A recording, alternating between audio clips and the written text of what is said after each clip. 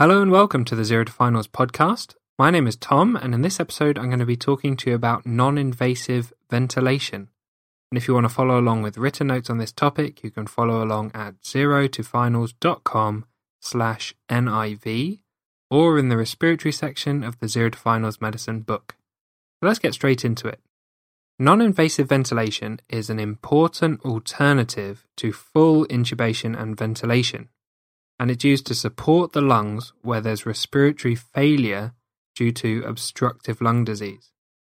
Intubation and ventilation involves giving the patient a general anesthetic, putting a plastic tube into their trachea, and then ventilating the lungs artificially.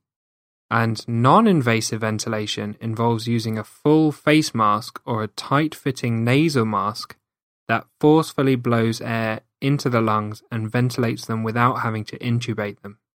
It's not a pleasant experience, however it's much less invasive than full intubation and ventilation, and it acts as a middle point between basic oxygen support and intubation. Non-invasive ventilation comes in two types. The first is BiPAP, and the second is CPAP.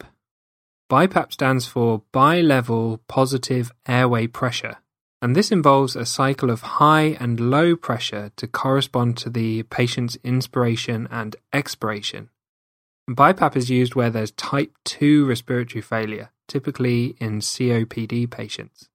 The criteria for initiating BiPAP are that they must have a respiratory acidosis, so their pH needs to be less than 7.35, and their PaCO2 needs to be greater than 6, so they need to be retaining carbon dioxide that's causing an acidosis.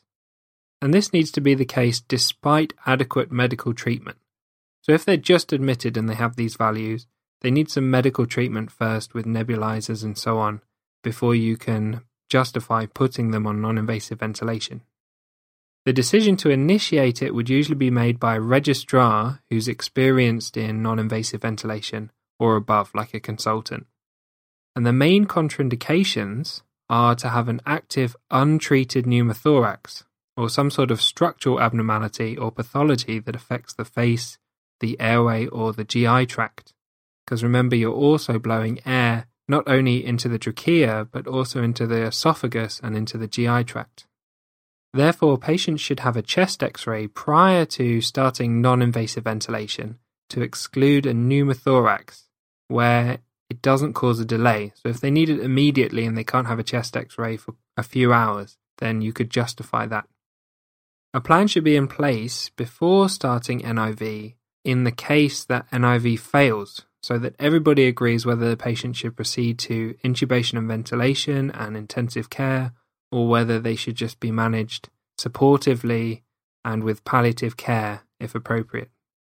When we talk about BiPAP, there are two measurements of the airway pressure, IPAP and EPAP. And IPAP stands for inspiratory positive airway pressure, and EPAP stands for the expiratory positive airway pressure.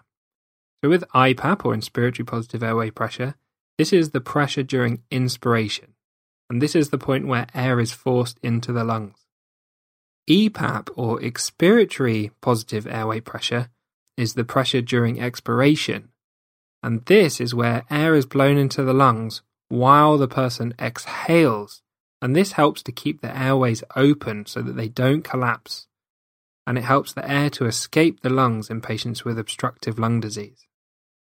The initial pressures that you would use for IPAP and EPAP are estimated based on the patient's body mass, and they're measured in centimetres of water.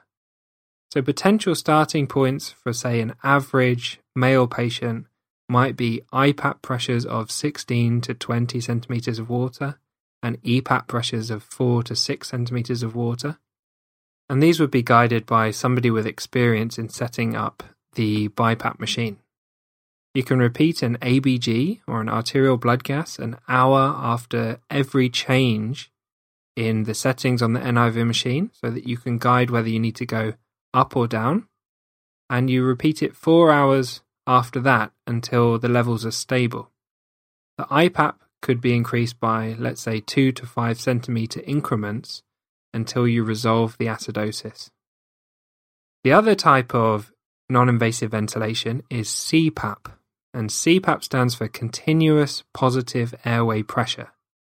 And this provides continuous air blown into the patient's lungs to keep the airways expanded so that the air can more easily travel in and out.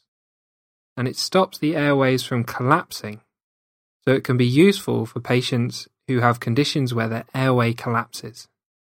So some indications for CPAP would be obstructive sleep apnea, congestive heart failure, and acute pulmonary edema. Thanks for listening to this episode on non-invasive ventilation. If you found this podcast helpful, please share it with your colleagues, so hopefully it can help them with their revision too. And if you'd like to help me out, I'd love it if you could leave me a rating or review on iTunes or whichever podcast app you use. And I hope to see you in the next episode, which will be on interstitial lung disease.